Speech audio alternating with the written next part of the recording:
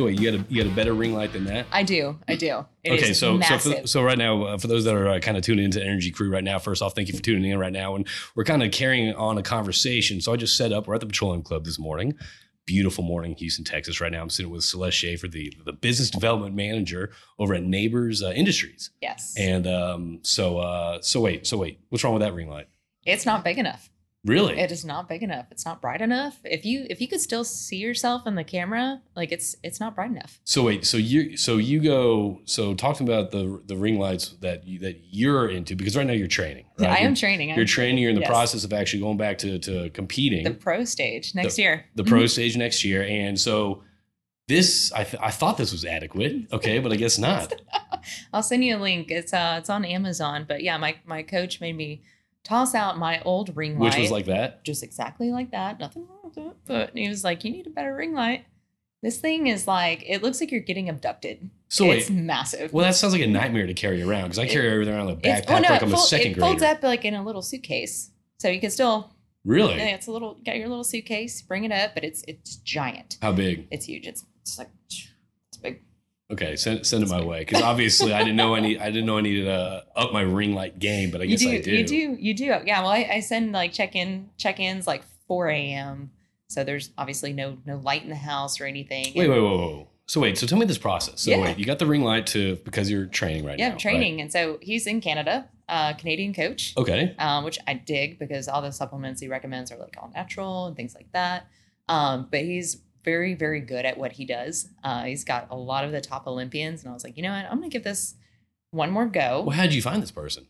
He tried to poach me in 2019. I was working with another coach, and I said, hey, you are very intense, and I'm not ready for you. Okay. I was like, I'm doing this for fun. You know, I'm just traveling, going with my family, going to shows, low key training, you just hopping on stage, doing what I do for fun. Right. And so I took a year off, and I was like, I'm going to come back to the stage, but I want the best of the best. Like, I'm going to do this right. Okay. I'm going to train with one of the best in the industry. So that's really important. Yeah. Oh my gosh. So, yes. So I would assume that when you're training, I mean, obviously the training we're talking about is bodybuilding. Oh yeah. Bodybuilding. It's bodybuilding training. And I would assume bodybuilding training to me would be discipline when it comes to, for example, it's your birthday today. Happy birthday. Thank you. Happy birthday. And I feel bad. I mean, you're the one that brought me a pretty badass Nabors mug with a show people here with a Derek on it, which is pretty badass. So thank you. I would assume that it would be a lot of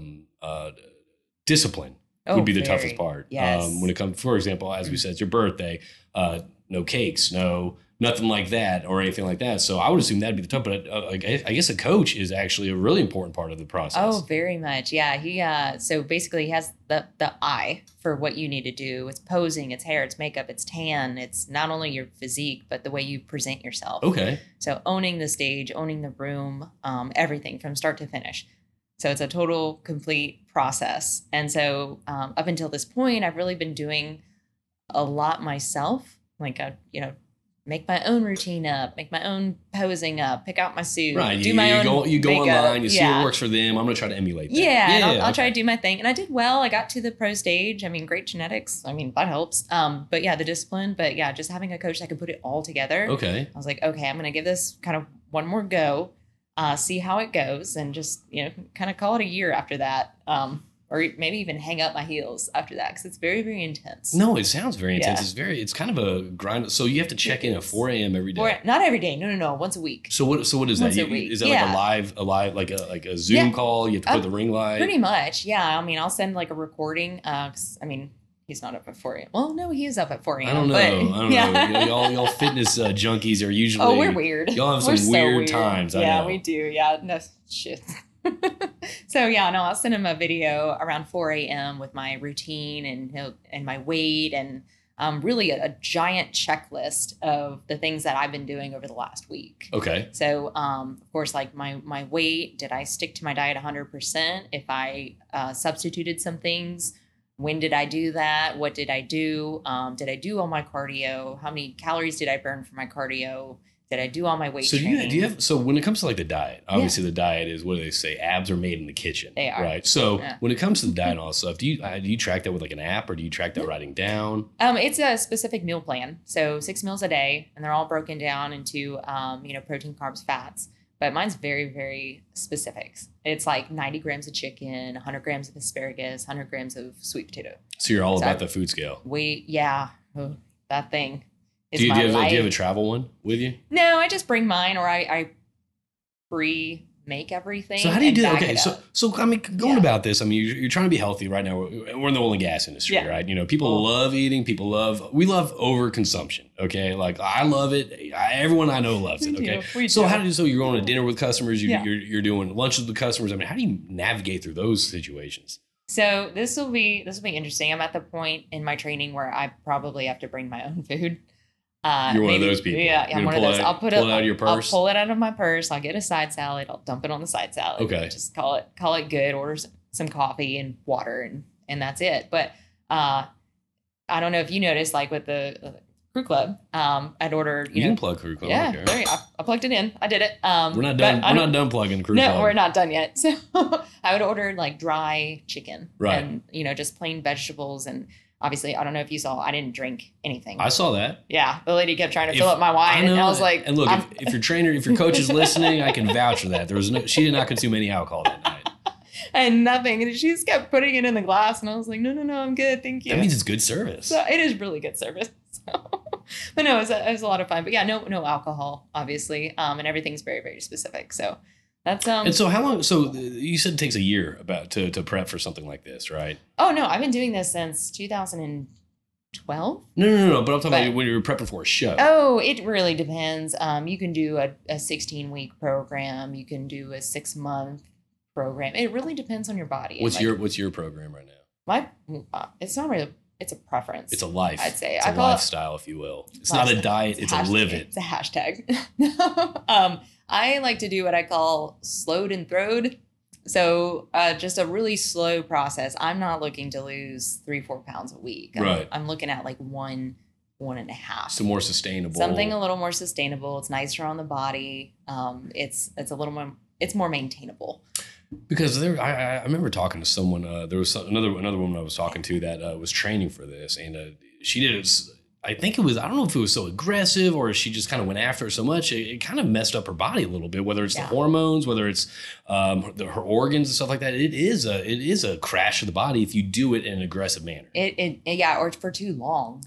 So I did that before. I did too long. I dieted for over a year. I was in a deficit.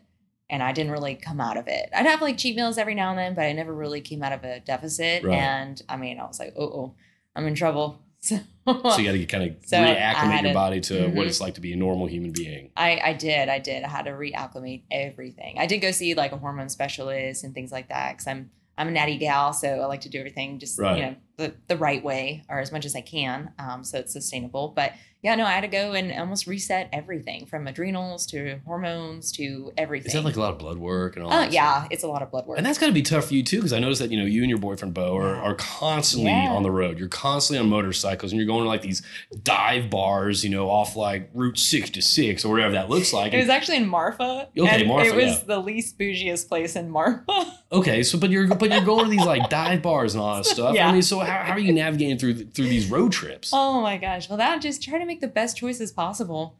That was kind of like my last hoorah before I started my diet with my new coach. Okay. But yeah, we went in there and he's like, "Hey babe, I got you these like street tacos." I'm like, "Oh my gosh, that sounds good. I can probably have street tacos." No, they were quesadillas. Oh, that sounds so good. Yeah, loads of cheese, and I was like, I am not. And you have that power to say no thanks. I'm good. I'm like, I'd rather stick with the diet soda and water. Like, I'll get some carrots at the grocery store. I don't care. I wish I had that control. You know what I mean? It's like, I'm gonna be good today, but someone puts quesadilla tacos in front of my face, I'm gonna wolf them down. But I'm gonna do better the next meal. You get used to it. You really do. So it's your birthday today. So happy birthday. So anything planned? No. We actually, I had a little party on a Sunday. Had a friend. A little Sunday fun day? Yeah, it was really a Sunday fun day. I had cake that I couldn't eat, but it was really cool because my dad drove in from Louisiana. Okay. So it was a little bit of a surprise. I was like, oh my gosh, these people love me so much. I wasn't going to do anything. Are you big on birthdays? No, I'm not either. I'm not. Monica's huge on birthdays. Yeah. She loves birthdays. Like birthdays are her thing, but there's other stuff that she doesn't care about. You know what I mean? Like anniversary, she's she's not a, you know, but Are you sure? well, no, listen, I know she cares about anniversaries as I care about the anniversary, but birthdays to her are huge. To me, it's not a big deal. You know what I mean? So some people are like that. Oh my God. I'm big on Christmas. Okay. So you're big. Is your tree up? Yes. Okay. That's not bad. We're actually recording this one November 16th, and your tree is up. Yeah. So Monica just put the Christmas stuff up. I have to go get the tree in the attic and haul that thing down. And hopefully I don't kill myself. I have 3 trees. Okay, that's aggressive. It's gonna get even worse. 3 trees. I think we have 2, and she wants to put both up in the living room. I'm like, every bathroom has a tree. Bathroom? And the bedroom, yeah. So look, if Christmas lights could stay up throughout the year, that's what I'm all about. Like I love Christmas lights. 100%. Like I love Christmas lights. I think it's a little bit of laziness. I don't like taking them down and putting up the Christmas stuff, but I just like the vibe it sets. It's very cozy. I love it. Yeah. Oh, same. And I think after the last couple of years, I think this year is really a lot of people are going to go all out. I have a feeling they're going all out. So we're actually going to Galveston for Thanksgiving. Ooh. Yeah, it's going to be, Monica, we have Evelyn this year for Thanksgiving. Nice. We'll go to Galveston for Thanksgiving. It's kind of one of those things. We're going to start our own little kind of, memories and all that stuff, our own little thing. But also I've realized that when it comes to holidays, it's so stressful. It is. Like, you watch Hallmark, you watch all these movies, everything's like, oh, it's so nice. So families, everything makes holidays stressful. You got to make this party. You have to go over here. Yeah. You have to include these people. Oh, we went to these people last year. We have to go to these people this year. Yes. It's a lot. So we're just trying to remove ourselves from the situation, just get the hell out, and just like, all right, we're doing our own little bubble. That's awesome. I think that's gonna be really special. But yeah, I mean, imagine the stress of family and the holidays, but not only that, but work too. Just doing everything that you can do before everyone takes the week off for Thanksgiving. Like this week. It's absolutely nuts. But what's weird about this year in the oil field versus, I'm not gonna include last year because I hate when people talk about last year because of COVID. It's like, yeah, I know why nothing happened last year, but it seems like previously in the oil field, like usually around mid-October, beginning of November, things shut down. People are kind of on vacation mode. They're on holiday mode. You kind of feel like people are kind of checked out. Yeah, that's kind of what you're feeling. I'm not feeling that this year. What kind of vibes are you getting? Not at all. No, it is ramping up. I'm getting multiple meetings a day, multiple phone calls a day. I mean, hey, can I get a rig for December? And I say, no, bless your heart. No. I wish. Yeah. I wish. But no, and as far as the rest of the year, most of our rigs are termed up. We have maybe some coming out the following year, the end of the first quarter, or even before that, if they're ready. But it's really, there's a lot of players coming into the game, and it's like they just might have missed it. But there is a certain sense of activity, whether all the rigs are tied up, whether there's not. I mean, there's still people kind of that are requesting meetings that want to get start talking about it. And that before this, historically, that never happened. November, December, people are just they were checked out. Well, this is my first year in sales as well through the holidays. We're gonna get into that. Yeah, we're gonna get into that. So this is new for me. I'm like, this is like another day. But I have heard in the past it's been a little bit slower around this time. But yeah, no, I'm just every day is like a mini stroke or heart attack. I'm like, what's gonna happen? Like, what do I need to do? How many meetings can I get in the day? Like, how can I get this contract done? When can I go in for negotiations and rig visits? So you came on the previous podcast. Yes. And you actually came on, I think, the first week that you started your new role. Can you give us kind of, for those that didn't listen to, I don't know who didn't listen to that, because everyone. That was his number one oil and gas podcast out there. But here's the deal. Kind of give us the elevator kind of summary for those that didn't listen to it, kind of where you're at. And I want to start kind of, I guess, that week that we first had that. And I think it was April. It was April of 2021. This year, we had you on my previous podcast when you first started the business development role. So give us kind of it doesn't have to be an elevator summary. Just give us a quick spiel. I don't want to talk about your new role. Oh my goodness, yeah. So it was right before I joined the business development role. So it was like my first day, even maybe. And I'd really taken the day off to go. I remember that. Yeah, I think it was your second day or something. Yeah, it was like my first or second day, and they were like, "Celeste, are you going to be in the office?" I was like, "Nope, I'm going on a podcast." So tell me about before. Tell me about your time before that. You grew up in Louisiana. I did some work in Louisiana. I've been kind of all over the place, but as far as with Nabors, I was in an operations role. Okay. So it was in engineering operations. I was the ops supervisor for the lower 48 for the NDS products. Okay. Like our technologies, our services. That's right. So I managed some product lines, And Hold on a second. I gotta pause this music. Sorry about that. We're back, and I had to turn off. You're okay. I had to turn off the Frank Sinatra because we're recording this at the Bayou Bengal Bar right now at the Petroleum Club. So, okay, so previous roles. Yes. So engineering, operations. It was always on the engineering or analytical side. So because you're a petroleum engineer, UT. Yes. Okay. UT petroleum engineer. I've been in the industry for a little over 10 years. Okay.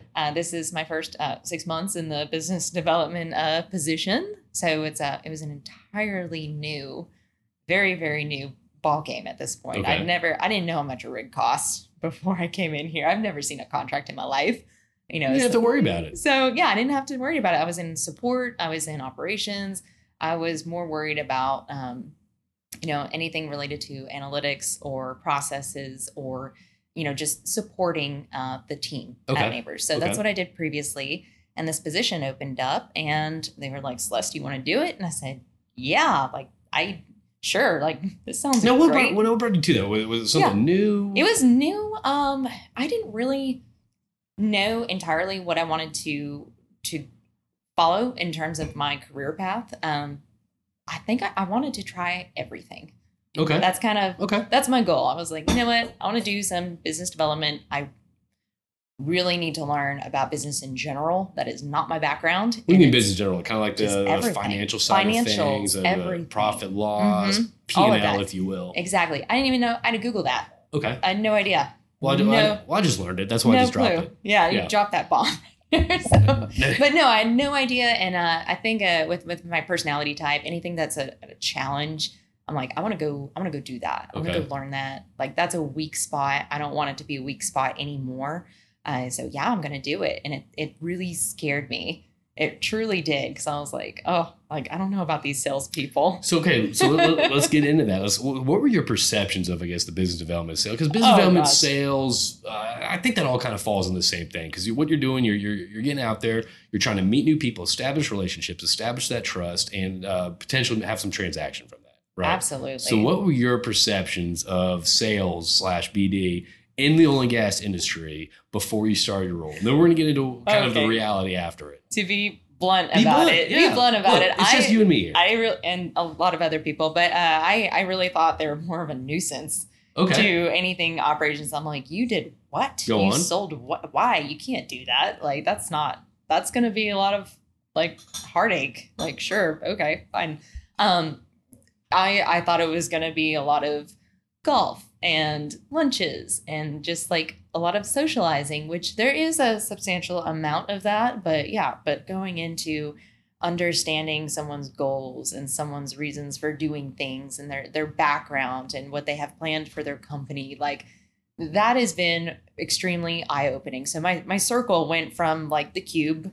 Yep. Not a circle, but the cube.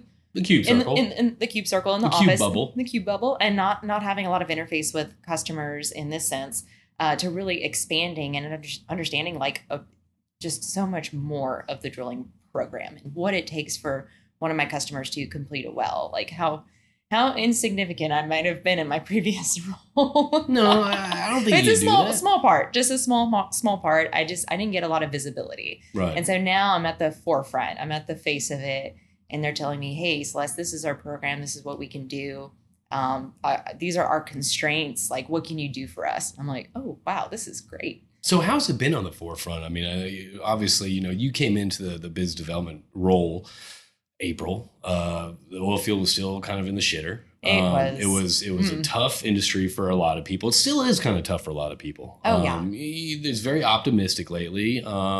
Obviously the activity's not where it was and all that stuff, but you started in April and now we're looking at, 6 months later. Yes. Is it 6 months? About 6 months. About 6 months later. 6 months later. Yeah. It has been, so back in April, I don't think I could give a rig away if I wanted to. Okay. I tried my best. I did, maybe a couple training classes and they're like, all right, get out of here. Was that frustrating? I mean, because you get to a role, you're there to do something and you're not able to do it. Outside of your power, it was the industry. No, I wasn't frustrated at all because I really had very low expectations. I was like, you know what?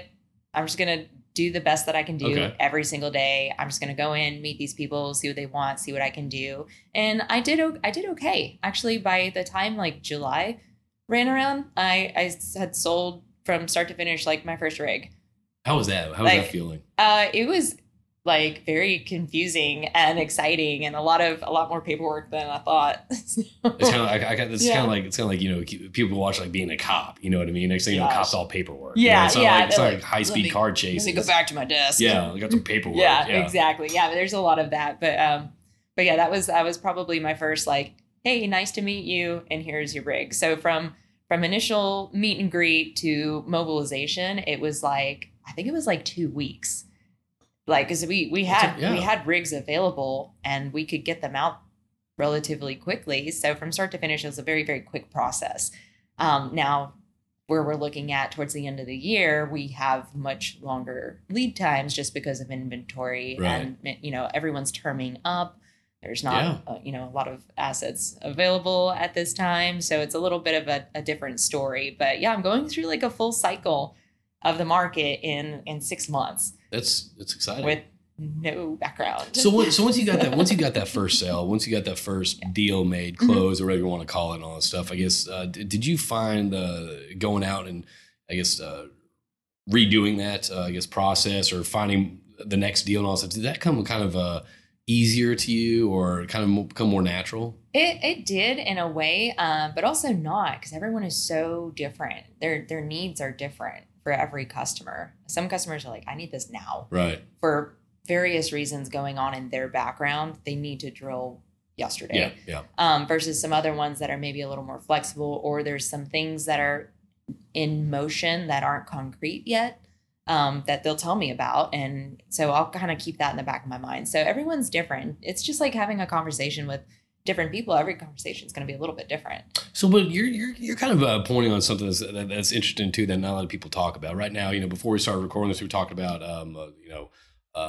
talking, and we talked about the benefits of listening. Yes. And you know, you get in this business development role, you're expecting it's golfing, it's dinners, it's chumming it up, and all that stuff. But there's a lot more to that, and I've heard you say, I'm kind of repeating what you said, it's you listen to the needs of the customers. Absolutely. And so when did you kind of it went from, you know, entertaining and all this stuff, relationship building, to kind of identifying the needs and to kind of fixing the needs, or, you know, fulfilling that. So when did you kind of, is that something that kind of grew naturally to you, or is that from mentorship, or where did you kind of get this concept of listening? Probably both. I've always been, when I go into a meeting, I've never been the louder one in the room. I usually listen. Okay. And people will tell you exactly what they need if you listen. You just let them talk. Sit there and shut your mouth. Right. So, you know, of course, like engage in conversation and maybe, you know, provoke certain things here and there. But really, truly listening is probably one of my biggest assets I had coming into this role. And that's how I've been in my entire career. Okay. Really. It's really is not a learned thing. No. It's more of a kind of who you are. That's definitely who I am. I'm like, okay, let me just see what you have to say. And so we mentioned the book before, previously, Never Split the Difference. And I was asking you because I think there's a lot of power in silence. There's a lot of power in the uncomfortable silence, because no one likes uncomfortable silence. Obviously, if you listen to this podcast, if there's a silence, I'm always talking, you know what I mean? I just don't, people just don't like uncomfortable silence. So this book identified, you know, that you can do a lot with silence. Oh, nice. Yeah. I haven't read that book. So you haven't read the book, but we discuss it. Yeah. It's actually a pretty good book. I mean, it doesn't pertain just to business or anything like that. It kind of spills into personal life too. Oh, it does. Absolutely. Oh, yeah. Yeah. No, I've learned so much about myself and other people, and it's been really exciting. It's probably my favorite job so far. Really? In oil and gas. By far. What makes it your favorite job so far? Every day it's something new. It's having a different conversation with somebody, and I'm in my head, like my little wheels are turning, and I'm like, okay, how can I make this work for them? Or how can I make this project successful for Nabors and my customer? So, you know, I just want everything to work out. I want to figure out how to do that. Do you find it, I guess, how are you finding how to do that? Is it just kind of each time you go in, or is it mentorship? Is it training? Is it watching a movie? You're like, oh, that's a good tactic to use. I mean, what's in your kind of toolbox that you're using to, I guess, do your job the best possible way possible? Oh, absolutely. Just the support team. I would say the mentorship and support team. There's a few people that I do work with that I know I can pick up the phone and call and say, hey, how would you approach this? Or what have we done in the past? Like, how can I learn from maybe things that they've done? Because, I mean, there's some guys on the sales team, they have 15, 20 years of experience. I don't have that. Right. I don't know what a full market cycle looks like on the front end. Like, I truly don't. So what I can do is talk to somebody else about it. I'll learn from that. Of course, take everything they say with maybe a grain of salt. I was going to say, I mean, it's kind of an exciting time too, because I mean, it's yes. I mean, we're coming out this dumpster fire we're in, right? And it seems like a lot of things have reset. Yes. You know, there's a lot of people that have left the industry. There's a lot of new players in the industry. There's players that you didn't think would be doing things before that are now one of the biggest players in the field right now. So there's there's a huge shift right now. So I think taking things with a grain of salt is important, but at the same time, it's also cool because you can kind of write your own playbook. Yes. Oh, and I am. I've learned so much. I mean, I've probably made some stupid errors that's human. Yeah, I'm like, well, I probably shouldn't have done that way. What are some of the things that you have found that have, I guess, kind of worked? Whether it's kind of get in front of a customer, or whether it's kind of getting a customer to talk a little bit, kind of about their needs. What stuff have you, I guess, practiced that you've found that has paid off? I have found that a lot of people are reciprocal in information. So, you know, of course, me being upfront and I'm always honest in everything I do, just because I have the memory of a goldfish and I can't lie if I wanted to. So no, I'm kind of the same way. It's like, you said this, did I? Well, shit, that must have happened. Yeah, exactly. So, I mean, if I'm upfront and honest, and of course, if I have any information to share, they're more than willing to reciprocate that. And then the conversation just kind of goes on from there. But also, you know, treating everyone, regardless of where they are in their career, has been super beneficial as well. I mean, I've met some people, I forgot where, it was like maybe an AAD meeting or IADC meeting. They didn't have a current position in the industry. And then a couple months later, they're the drilling manager somewhere. And they'll remember that. Like, I just echoing that. I to me, what aggravates me about the sales process, and obviously I've been in sales we're always in sales, but you know what I mean, for like 11 years, whatever you want to call it. It's always funny if it's like, hey, come over here. We have this person, this person, this person. People say, that's not my account. I'm not going to go. Yeah. Or it's like, they don't have a job right now. I'm not going to invite them to lunch or something like that. Why would you do that? This is whenever you include people, look, you're right. It's treating people the right way. Yes. You know what I mean? Whenever you include people, whether they can do something for you or not, that's very transparent, you know? And if you actually genuinely care about someone and you include them on whether it's events or whether it's calling them up, saying how you doing, text them, sending them a meme. I don't give a shit what it is. Yeah. Oh, absolutely. That matters. It does. You know, I mean, there's a lot of people that don't have work, and they remember, this person's calling me now because it was announced that we're picking up a rig. Right. Exactly. No, treating, you know, pretty much everyone with the same level of respect. And of course, you know, kindness and just being really transparent with whatever your intentions are. Just, you know, have some good conversation and get to know people and you never check up on them. And you never know where one conversation, one relationship's going to go. 100%. No, I've had because I have some of my accounts are in Oklahoma. Okay. Which, you know, I try to get up there every now and then, but that's really not a big market for us. But, you know, I went up there and I spent a week up there and I met people at a bar that are like in the oil field and they're like, hey, how can I help you? Like, I'm going to hook you up with this person, this person, this person. And that's just being out talking to people. And that was just being out and just being nice and talking to people. How is Oklahoma, by the way? Oklahoma is picking up.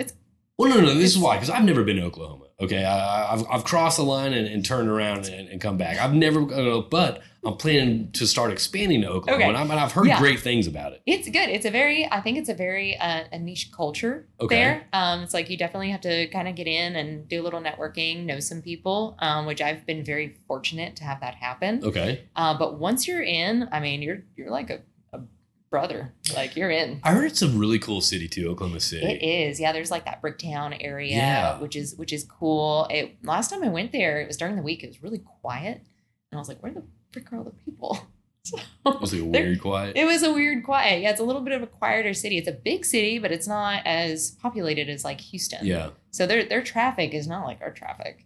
I don't think anything beats our traffic. But yeah, I did go to, I think it was like an AAD meeting up there. It was like one of the first ones since 2020. And it was like, there was no seats left. Everyone was there. Everyone was there. It was absolutely packed. It was a great turnout. Good.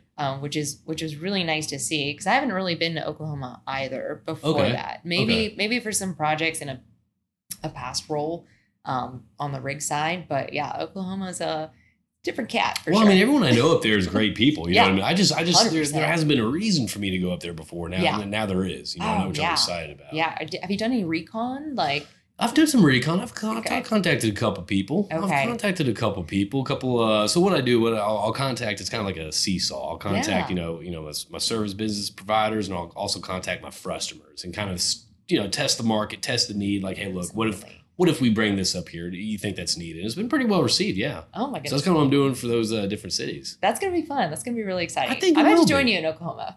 I might just go. I'll drag some people with me. If you're a crew club member, you got the invite. That I am. And that's the cool part. There'll be different chapters, and you can always bounce around between the other ones. Oh yeah, absolutely. That's the best part. That's going to be crucial to business and networking, like you said. So it's going to be. That's the name of the game. It's going to be great. So we're here now. So let me. There's one thing that I've always hear about. I'm not sure how much you can speak to this or not, but I'm sure it's probably on your radar a little bit. The scarcity of like casing right now, for example, or the scarcity of all this stuff. I mean, you have these. It's to me that's scarier than labor shortage. Okay. Labor shortage, I feel that's something that you can do to solve that problem, to fill that void. Yeah. Whether that's money, training, or the industry's image, or whatever that is. Yes. To me, equipment shortage is the scariest part. Oh yeah. Because you're dealing with this right now, because there might be some operators or some customers that want to pick up a rig. Yes. They want to drill, and they may not be allocated the equipment because their program isn't 10 rigs spread out over 2 years. They want to do 3 or 4 wells, and that's not good. They're not going to be allocated that stuff. So how are you managing that? I mean, are you saying, hey, look, if we sign this, do you have how does that work?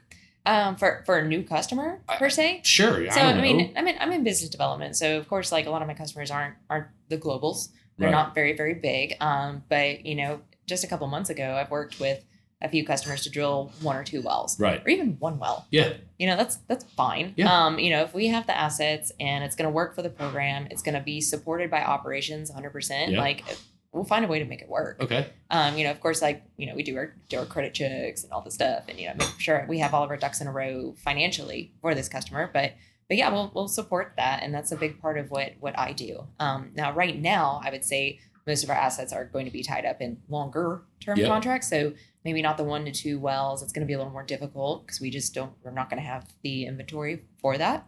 Maybe further into next year we will. But yeah, that's a big part of my job is not. I don't really look. Everyone's kind of the same to me as far as my customers. I'm like, hey, if you have money, you want to drill, like I'll present this to my team and see if it's a viable project that we want to do. Like I treat everybody the same. I'm going to look into it and do my best and see if it works out.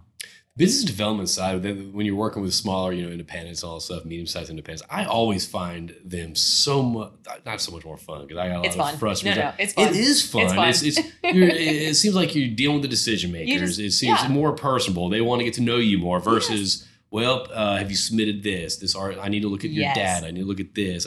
It seems like it's much more kind of the human interaction side of the business. Exactly. There's only like 4 people in the company, and you go out to lunch with the CEO. And you know everyone. Yeah, and you just know everyone. So yeah, doing business is a lot quicker. It's a lot faster. There's less hurdles to really go around. There's no like procurement team, and, things like that. Which is, that's its own. It's its own monster. That's its own monster. It's its own fun game. I like both equally because I do deal with maybe some mid-size independents, which is a lot of fun too. So it's a lot of learning, but yeah, no, there's not a lot of discrimination on our part. I mean, of course, like. I'm going to help everyone as much as I can. And then even, my boss isn't listening, but, even in the past, like if I couldn't get them what they needed and I knew someone else had it.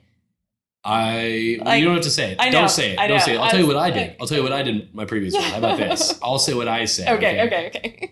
If we couldn't get the service at location or do something like that at location, or we were tied up or whatever, I would always refer them to a trustworthy competitor, because at the end of the day, you're solving their problem and they want to use you, but you're helping them out so they don't have to make 4 other phone calls, 5 other phone calls. And that'll go so far. Whether you do that or not, I agree with that logic of helping your customers out. Yes, absolutely. Absolutely. And then, it turns out they'll come back and call you. I know, exactly. Hey, do you have this? And I'll be like, matter of fact, I do. Great. Because there's that trust there. Yeah. Hey, you got me out of a bind before. I wanted to use you, but I couldn't. Thanks for that. So here, I want to use you now. Absolutely. Yes. And the industry is so small, so small. And I'm seeing that now. I didn't really see that before. Really? When I was in support in engineering and operations. How are you seeing it as smaller now? Are you just by talking to people? Just talking to people. And everybody freaking knows everybody. And I'm a new kid. Like, I'm definitely the new kid. And you've been in the industry for over 10 years. And I'm the new kid now after 10 years. I'm like, wow, this is amazing. Like, I had no idea. Do you feel like you should have networked a little bit more during your previous roles? I had always intended to, and I tried every now and then, but I could not get away. Yeah. Like now I don't want to say I have the time to do that, but I have more the permission and the encouragement. The expectation even to go and do that. Like my team and my management team, they expect me to go out and be a part of the industry now versus before it was like, why aren't you in the office? Like you have to be stuck to your computer or, whatever team you're working with. That's such an old school mentality. Yeah. Well, I mean, it's support and operations and engineering. You have to, or else you're literally not going to get done what you need to get done versus here. My hours might be a little more flexible. I might work longer, much longer hours. I didn't expect that. I thought everybody went home and took a nap at like 3. No. I really did. You might take a nap at 3, but you got to meet people at 4. Yeah, exactly. You might take a nap at 3, but then you're out till 10 o'clock at night. Yep. And I'm like, oh my goodness. So yeah, that's been a different kind of stress. Do you feel like you found your stride though in business development? I think I have. You feel comfortable in it? I feel a lot more comfortable. Okay. A lot more sure of myself the more that I'm learning. And it's still a learning process. There's still a lot I don't know. It seems like to me like that selling rigs first off is exciting. You know that I want when I started in the oil field. That's what I want. I want to sell offshore rigs at Noble. You know what I mean? I wanted to be in the marketing, the sales and marketing group at Noble Drilling. And to me, that's exciting. To me, it's fun. You're dealing with budgets. You're dealing with big numbers. You're dealing with day rates. You're dealing with clauses and all that stuff. That seems like. Yeah, it's cool talking about, but it seems like it's such a monster to kind of wrap your arms around, right? It seems like it's there's a lot to it and all that stuff. So I guess when do you feel comfortable? I guess when you're discussing that side of the business development side, when actually let's talk business. A lot more comfortable now after 6 months. I would say a couple months ago, I had no idea. I was like just looking things up, talking to people. I'm like, hey, how do I approach this? How do I do this? Right. And now that I've really been given what I like to call like the outline of my sandbox and what I can play in, I'm a lot more comfortable with that. I'm like, where are my hard lines? You know the boundaries. You know who you have to work with. I know the people in finance now. I know the operations team. Those kind of guys supporting various districts and what they need as well. So really and it came down to communication. Like before I go sell a rig to a client, I'm going to make sure like, hey, can we support this? Okay. When is this coming out? What is it going to take to get this rig up and ready? And what sort of program do I need to be looking at for this asset? So there's a lot of there's a lot of homework before you go to. There's a lot of homework. Yeah, because I don't go out willy nilly and just throw things at people. Well, some salespeople. I used to do that. You know what I mean? Like if I can get a hook somewhere, I'll get a hook. And it might be because of my operational background. I want to make sure that we can support this 100%. Okay, that makes sense. Before I go in and talk to a customer. Okay. So I do my homework on the back end before I go into a meeting and just start selling them things. Are you seeing any kind of cool trends in the rig market, kind of that's relatively new? What I'm asking is like, for example, in our industry, someone comes in here, let's get another pot of coffee. So are you seeing? So right now, obviously, technology is huge. Yeah, technology. It's kind of interesting. Just through conversations with people, I'm finding out. Look, the traditional services that our industry is known for, wireline, whether it's frac tanks, whether it's surface rentals, whatever it is, right? Yeah. It seems like the conversation's shifting towards the technology side right now. It has. It has. In fact, we just there was just a meeting here. I think it was last week. Someone presented on the R800 series rig. So with the Get into that a little bit. The full automation with the iRacker and those capabilities. Now that's one extreme. That's more like I don't know how to say it. Maybe more of a prototype. Yeah, no. For any future work. It's not like we're going to do that to our entire fleet. So this is an automated rig. Yes. So that's not quite with my customer, but it was actually pretty cool. I think the intention was to try it out on certain hole sections, and they went on to complete, I think 3, maybe going on 4 wells now, if I'm not mistaken. Really? But yeah, I mean, it's going. It's a super single, so it's not exactly the fastest in the fleet. But I think as far as the technology, removing people from the rig floor or repositioning them to do different jobs and support different things. Let's talk about that a little bit. Yeah. Because, okay, let's talk about that. All right. Chill. Let me get to the question. So obviously when it comes to, you know, the automated and all that stuff, you know, oh, you're putting people out of work, you're doing this, you're doing that and all that stuff. Speak to that a little bit, if you will, because you're right. It isn't it's repositioning people to other to fill other roles to support that. So you want to talk about that? No, that's absolutely the intention. I mean, I know when I post something on that rig on my LinkedIn, I get a lot of hate comments. So let's talk about this. You're taking people's jobs. Yeah. I'm like, and why do you say you're not taking people's jobs? Well, I mean, it's not like you're. It's almost like the automated directional piece. It's like you're not kicking your directional driller to a homeless shelter. Like you're putting him in the Houston office where he can work from there and be close to his family and just have like maybe a different lifestyle. Yeah. It's like it's his choice whether he wants to take that or not. And plus, there's also other whether it's maintenance, whether it's there's programming, always something to do. It's leveling people up. It's giving them like maybe a different career path or a different approach. It's also transferable skills too. It is absolutely. So I try not to reply to those comments directly. I might send them a message if someone's really passionate about it. I'm like, hey, I can see that you're really passionate about this, but this is our intention. This is where this is going. You know, hopefully they can see the bigger picture because, you know, we don't have like, I mean, this is like, the old school operators for like your telephone calls. Yeah. You know, those don't exist anymore. I know. Like, I'll bet back then you were taking our jobs. Like, we're taking our jobs. Yeah, exactly. Took our jobs. Yeah, exactly. I mean, it's growing the industry. It's going forward, you know, in a certain skill set or technology path for something. And like I said, this is more of like a prototype. Let's see if it works. Yeah, like, it's not coming out Q1. It's not taking over every rig. Not the iPhone 13, whatever. I don't know why you're pointing at me, but okay. I feel like you might have. I might. Yeah, exactly. I don't think I do, but I might. I got a screen cracked on my iPhone. I think 10. That's a oil field. I think you have to have that. So it's not taking other people's. It's not taking jobs. Yes, it's taking this job for this specific rig, but there's all these jobs behind the scene that is created. There's so much more support. There's a lot of support, which is incredible. But yeah, everything that's one segment I think of our fleet and our rig and where we're going with certain developments in the company. But we also have like our standard among our tier 1 super spec fleet now. Like it's not just the rig. We do have automation components that we are including as the standard, and these aren't just. We're not just throwing this out there. This is like, there's data to support, hey, we've upgraded this fleet. We have these things running on it and they're doing significantly better. It's not just performance too, it's also safety. It's safety. Yeah. Safety, performance, everything. And so that's where we're driving our fleet and our industry, hopefully. And so you're seeing kind of more of like technology focused center conversations occur when you're when you're speaking rigs? Yeah, it comes in part with the rig. And I actually just had a conversation with a customer before our meeting here. He said, hey, you know, tell me more about this rig. Like, what do I need to do? You know, what's on it really? And I was like, well, hey, this one's being upgraded. We're supporting these technologies on this rig. And this is really our standard. Yeah. What we're considering as something that's going to be very, very valuable to you in your program. And it's been proven. He's like, okay, great. Send me some stuff. Like so as long as you're able to communicate about the technology. And you have to. And that's a big thing. Like, you know, from our previous conversation, like being upfront about those things. Like, I'm not trying to surprise anybody.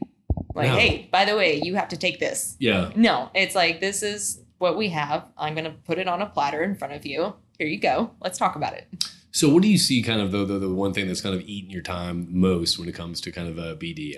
That you wish contracts nonstop. Yeah, nonstop. Well, there's one thing. So I've never seen a contract before this.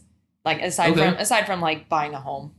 Okay. You know, so I mean, even that you kind of trust the realtor. Yeah, you trust you trust your realtor, and that's kind of, I guess maybe I'm more of like a rig realtor. Okay. So yeah, I like that. I like that too. I think air traffic control and rig realtor mixed together. I dig that. Okay. So that's business development.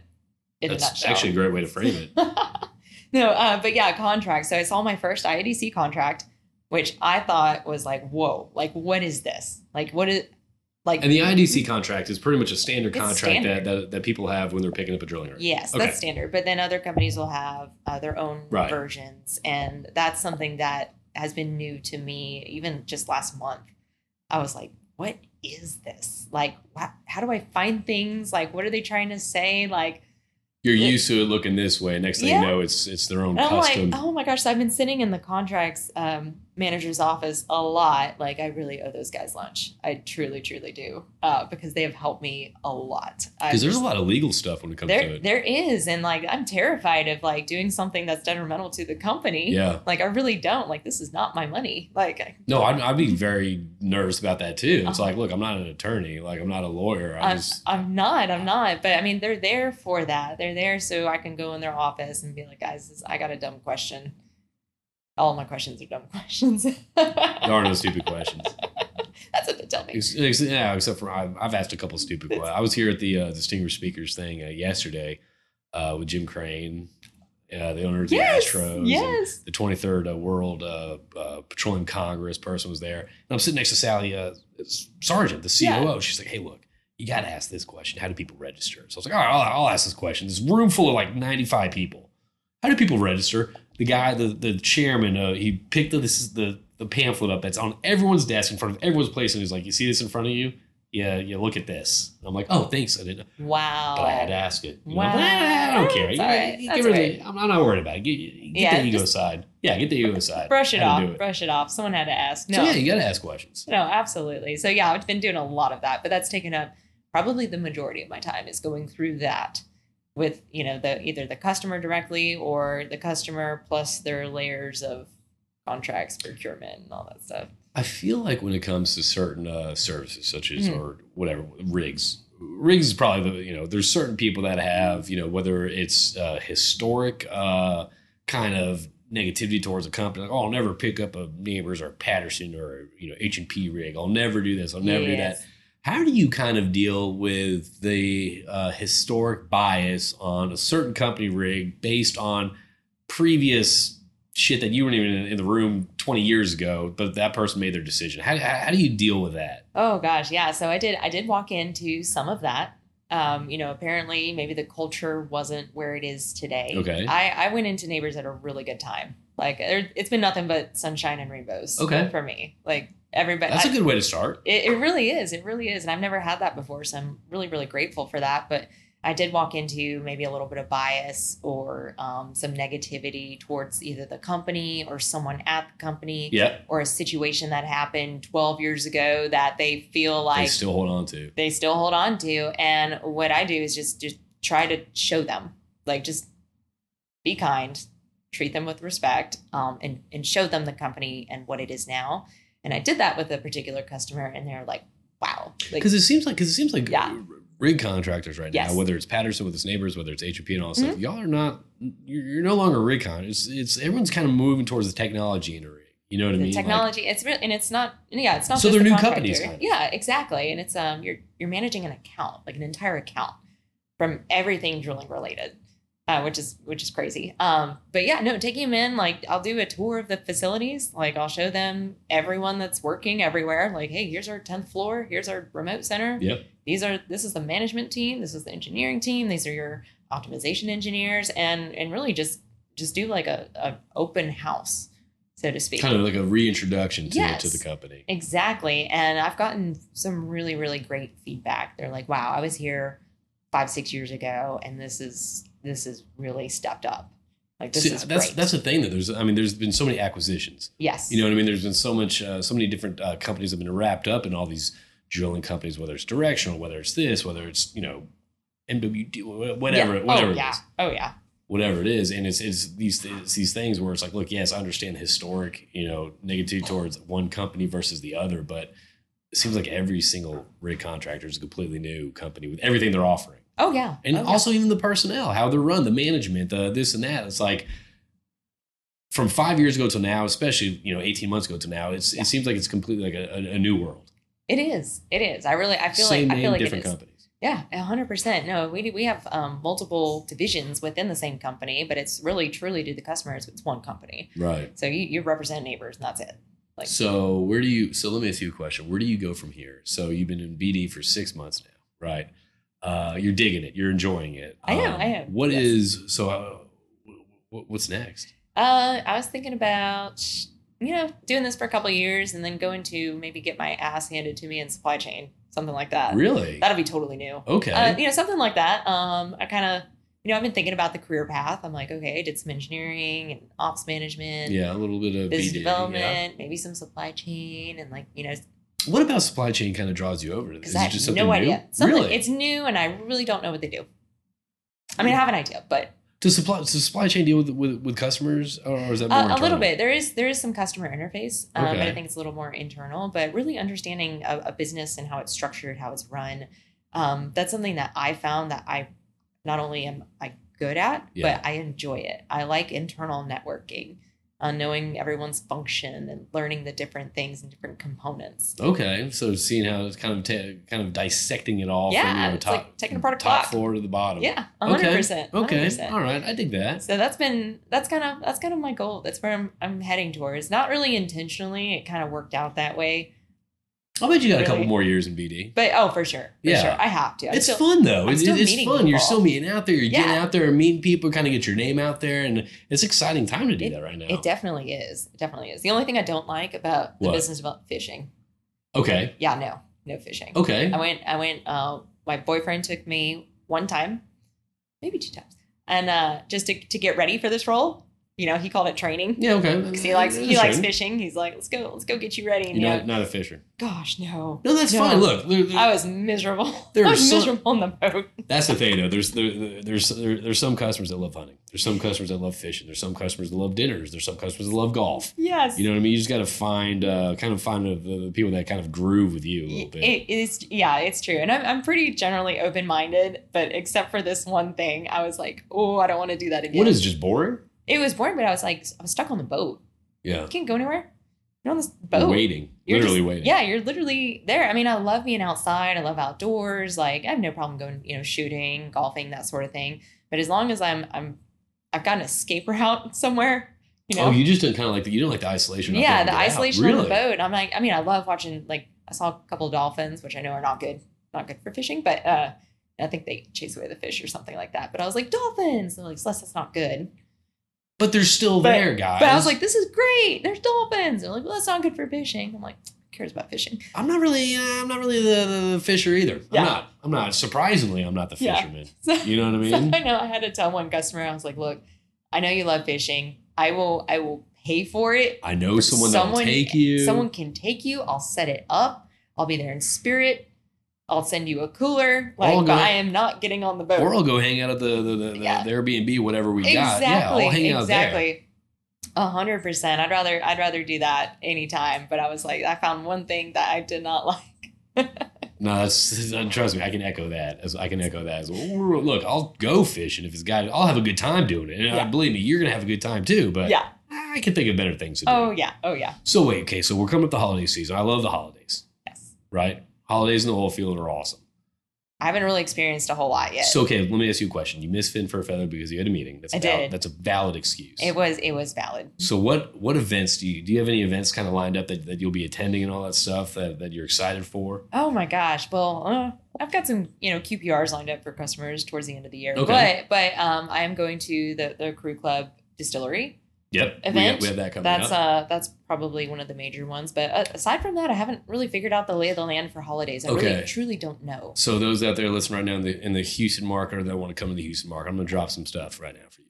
All right, that you should probably attend. Okay, just because they're awesome events, they're well attended. There's a couple that the first time I'm going to. So number one coming up is the Fellowship Christmas lunch at the Petroleum Club. That is a great time. It's like from 11 to like 1 or 2 or something like that. That's nice. It's a boondoggle. This place gets packed. It's a great time. It's fun. A lot of old school people here, but it's also, you kind of see the mix of the younger crowd too. Is that before the World Petroleum Conference? Great question. I can answer that. So, Energy Crew is a media partner. I saw that. Isn't that exciting? Yeah. I don't know what I'm going to do. So pretty much I have to go there and do some live. I don't know who I'm going to interview, who I'm going to talk to. Live action. Oh my gosh. I don't mind exciting. doing that though. I don't mind doing that though. I just did one for Spindletop Charities on Friday, where I just I don't know what I'm going to talk about. I just grab people and started bullshitting with them, which is fun though. So heck yes. So that is December 1st. The fellowship lunch at the Petroleum Club is December 1st. This is probably going to be released after that. But the World Petroleum Congress is December 5th through 9th. Okay. And that's going to be epic. Are you on to that? I think I'm going to get like the day pass or something. Get the day pass. Get a discount using Energy Crew. But there we go. There's that. And then there's actually December 3rd is the Social Octane oil and Gatsby party. What is that? Social Octane, I think, with OGGN are putting together this party, this Astorian, ASTR. Anyway, it's this big event that's going to be that Black Tie. They're bringing back the oil and Gatsby thing. Social Octane, right? Yes, yeah. So they're going to put on this thing. So that's going to be a great time. Are they in Houston? I thought they were out of Midland. They are. I think I think they just moved to Houston. Okay. I think they just moved to Houston. They started in Denver, but they kind of travel around putting together stuff. Oh. Yeah. So that's going to be a good time. Then the 5th through 9th is the World Petroleum Congress. I think that's going to be sick. That's going to be really cool. And what's crazy about it, not a lot of people have heard of it. I haven't heard of it. I heard about it at the luncheon that was here for where Nabors presented. Okay. Yeah. So I didn't hear it, but apparently it's a huge deal. Yeah. It's the first time in the States in 30 years. There's 19 different diplomats. There's OPEC plus coming. It's gonna be a huge CEOs of majors and all that stuff. It's gonna be a boondoggle. That is awesome. It's gonna be a great time. First time I've heard boondoggle before, but I always use boondoggle. The crew club events are boondoggles. All right, that's what I call professional boondoggles. But if there's that, then there's coming up also. There's AAD Casino Night. Well, that's sold out, right? It's coming back. Yeah, it got sold out quick. It did. I didn't even know about it, and then it was sold out. Isn't that frustrating? I kind of feel like every year it's always like tickets are on sale to a certain group, and then it's sold out. Sorry, next year. I'm like, I open it to the masses. Oh, even though it's always slam packed. Yeah. Okay, I did see that. Have you been before? No, I've never been. You've never been to Casino Night? I've never been. Oh man, no, I told you they didn't let me out of my cube. Well, now you're at. Now you have to be I'm out of the cube. I'm out of the cube. I'm going, but. So I've got another word for you. You said, what is it, boondoggle? Boondoggle. I heard one. I have younger sisters. Okay. So they're in college. It's bussin'. Bussin'? Bussin'. Like this coffee is bussin'. Means it's really good. Yeah. Yeah. I didn't know that. Yeah. Bussin'? Yeah, bussin'. Like driving a bus. I thought this coffee slaps. No, that's old. That's out. That's out? That's out. It's bussin'. You know what? I think it's okay. It's bussin'. Bussin'? Yeah. Okay. That's it. This podcast is bussin'. Yes. See? 100%. Okay. That's it. So this is one of the benefits of having younger siblings. I always try to stay, I think it's always funny, people my age, I'm 41, right? And it's always, I think it's so funny how people they understand technology, but they won't use technology. It's like, I don't use that Insta book. I'm like, first off, it's Instagram. Okay. Yeah. And the fact you're saying that you have kids, I need to know this stuff to communicate with Evelyn when she's a certain age. I need to know if she's like, oh my God, this party was busting.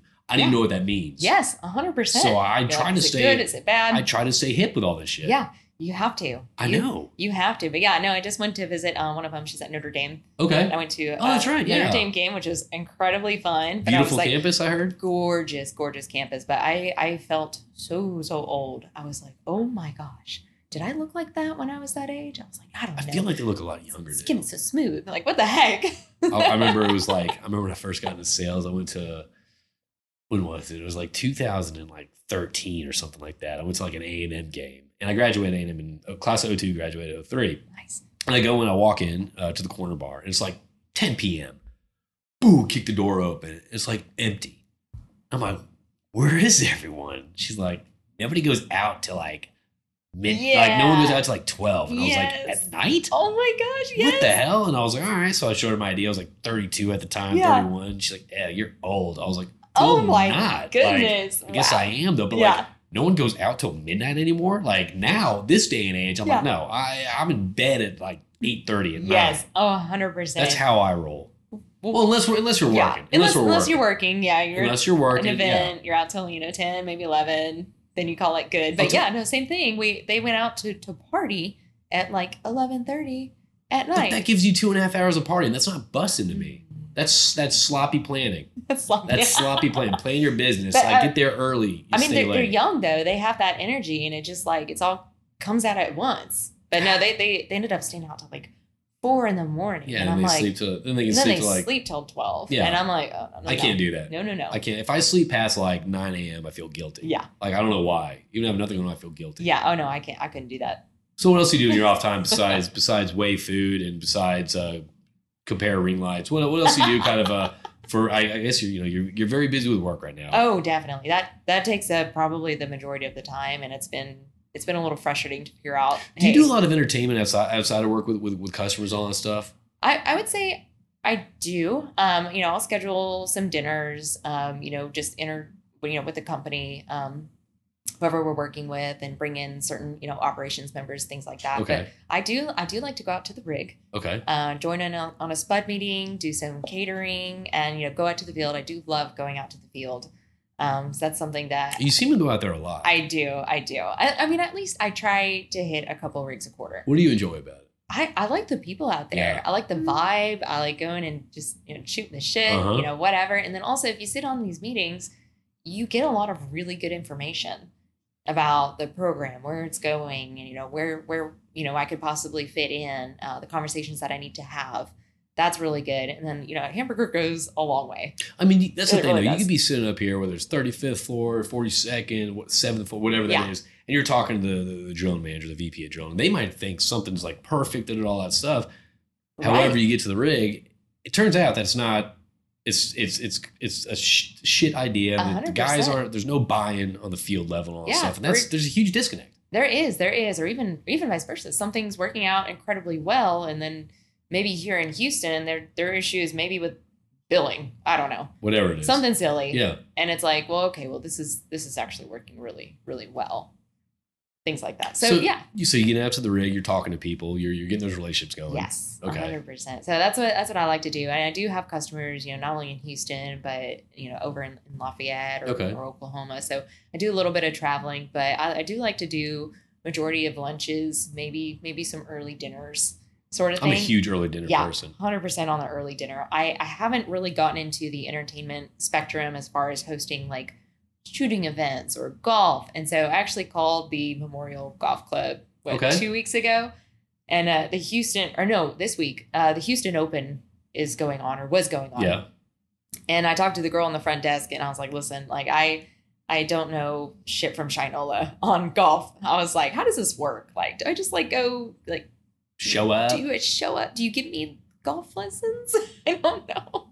Things like that. So they're really nice about walking me through, what this process looks like, what I need to do, how do you reserve a tee time, and going through and like hitting off of the range. And so things like that. So I'm going to start getting into that. And it's something I haven't done before, but not very frequently. Yeah. Enough to be confident and take a customer out. I know we had this conversation, about going out there, on a weekday and just like hitting some golf balls. And I'm like, okay, I gotta actually do this. If you have time for it, and which I think I need to make time for it for certain customers. I agree with that. I think even though there's something that seems so like, I'll get to it, I need to get to it, or it's not that important. Yeah. You do need to make time for certain things that might be beneficial. You do. Absolutely. Because not only do you want to provide the value in terms of what your company can do, but the relationship is going to go so much further doing things like that. And this might be a silly question or something like that, but being a woman in business development and all that stuff. I have several friends that are sales,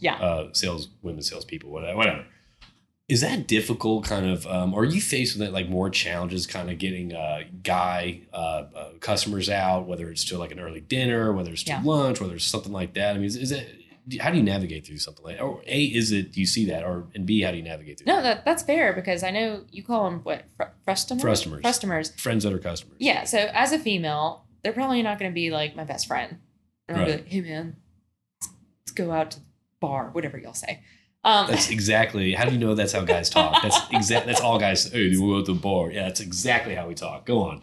That was perfect. Thank you. Nailed it. But probably not something like that. So I mean, obviously, I work with a lot of men. Yep. And I think it's really more of a comfort thing, especially for my significant other. I'll bring him along to events. I'll be like, hey, this is what I do. These are the people in the industry. They're good people. Group things are a must. Absolutely. Yeah, because I met him at the Energy Tech Night. You did. That's you did. right. He won the iPad.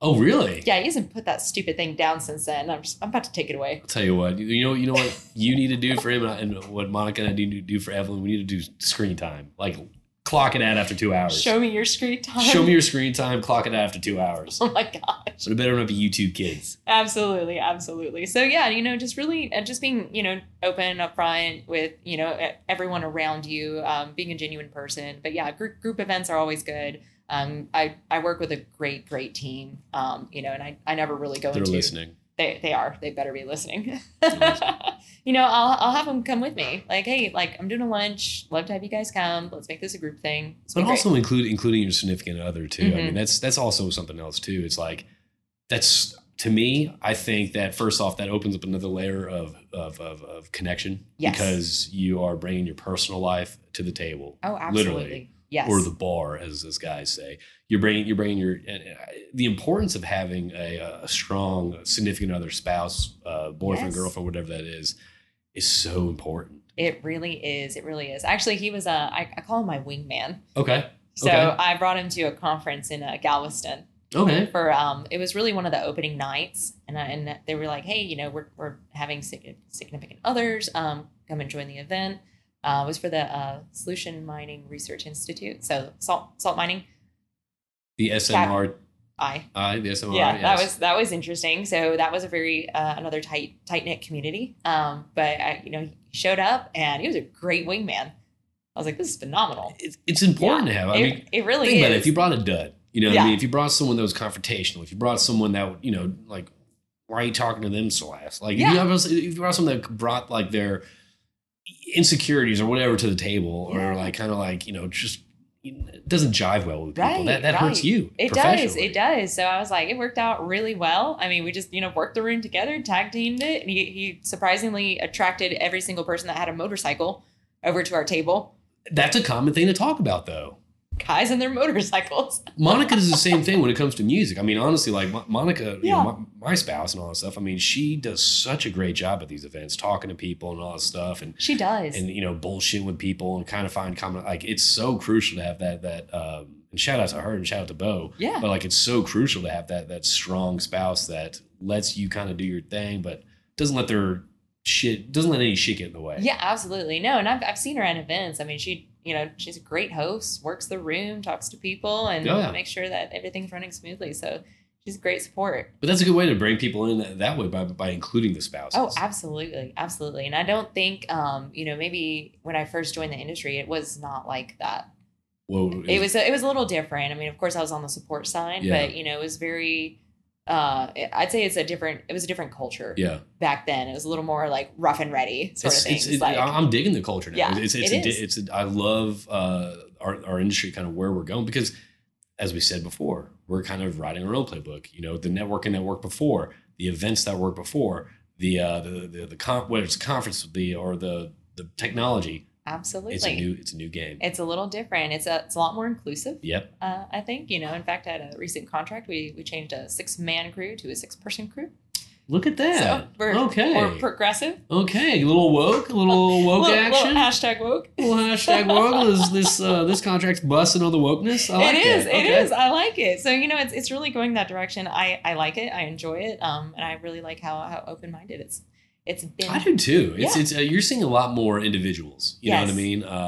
We joke about my long hair, but you're seeing a lot of like CEOs tatted up from the fingernail all the way up to the neck. But I dig that. Yeah, absolutely. Yeah, no, our area manager, he's got like full sleeve. But that's what I'm talking about. Like, cool. If we're trying to bring in new people in our industry, we're trying to do this and all that stuff. Right now, we live in a world of individualized. Right. You need to be an individual to, I guess, feel a certain way and all that stuff. And I agree with it. You know what I mean? You march to your own beat. Do what makes you happy.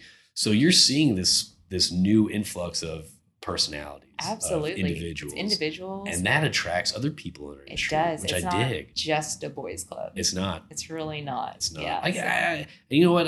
I'm fine trying to put that stereotype to bed and all that stuff. It's not a boys club. It's a people's club. Yeah. You know, and I think you have that mentality of being a boys club or all that stuff.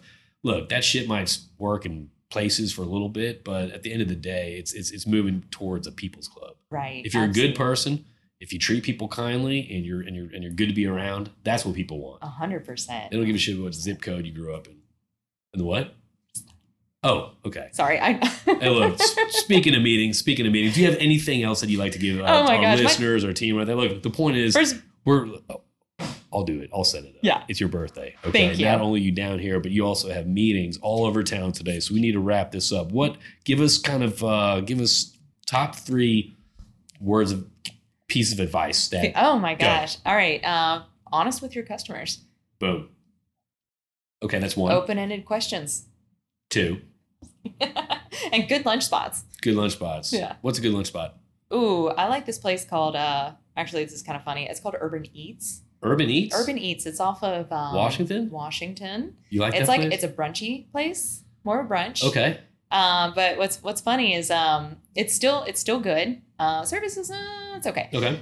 It used to be, it's kind of funny. It's used to be my breakup spot. That's what you two guys to break up with? Yeah, the food was so good. And you get the last free meal. I did. But it was an enjoyable environment. So you can really have any conversation you want. Great conversation. Great conversation. It's good food. Everyone's going home with happy tummies. And broken hearts. And broken hearts. Broken hearts. But, All right, so but it's all good. So I think that's the most important thing out of this entire if you're kind of on the fence or someone's not that good spouse, that supportive spouse, or that person that you kind of want by your side, take them to Urban Eats and have that happy time. Break their heart that way. Exactly. Well, thanks for coming on, Celeste. Thank you for having me. I appreciate you. I wish you luck and all that stuff. And thank you for being a part of a crew club, by the way. Yeah, thank you. No, I've really enjoyed it. It's a good. Not only is it a safe space for like operators, but it's a good place to bring them. I dig it. So that's what it's all about. Absolutely. All right, so let's get you out. Let's get you those meetings, close some deals, and all that stuff, and have a happy birthday. Thank you so much. And we'll talk to you a little bit. Everyone, listen to Energy Crew, and we'll talk to you soon.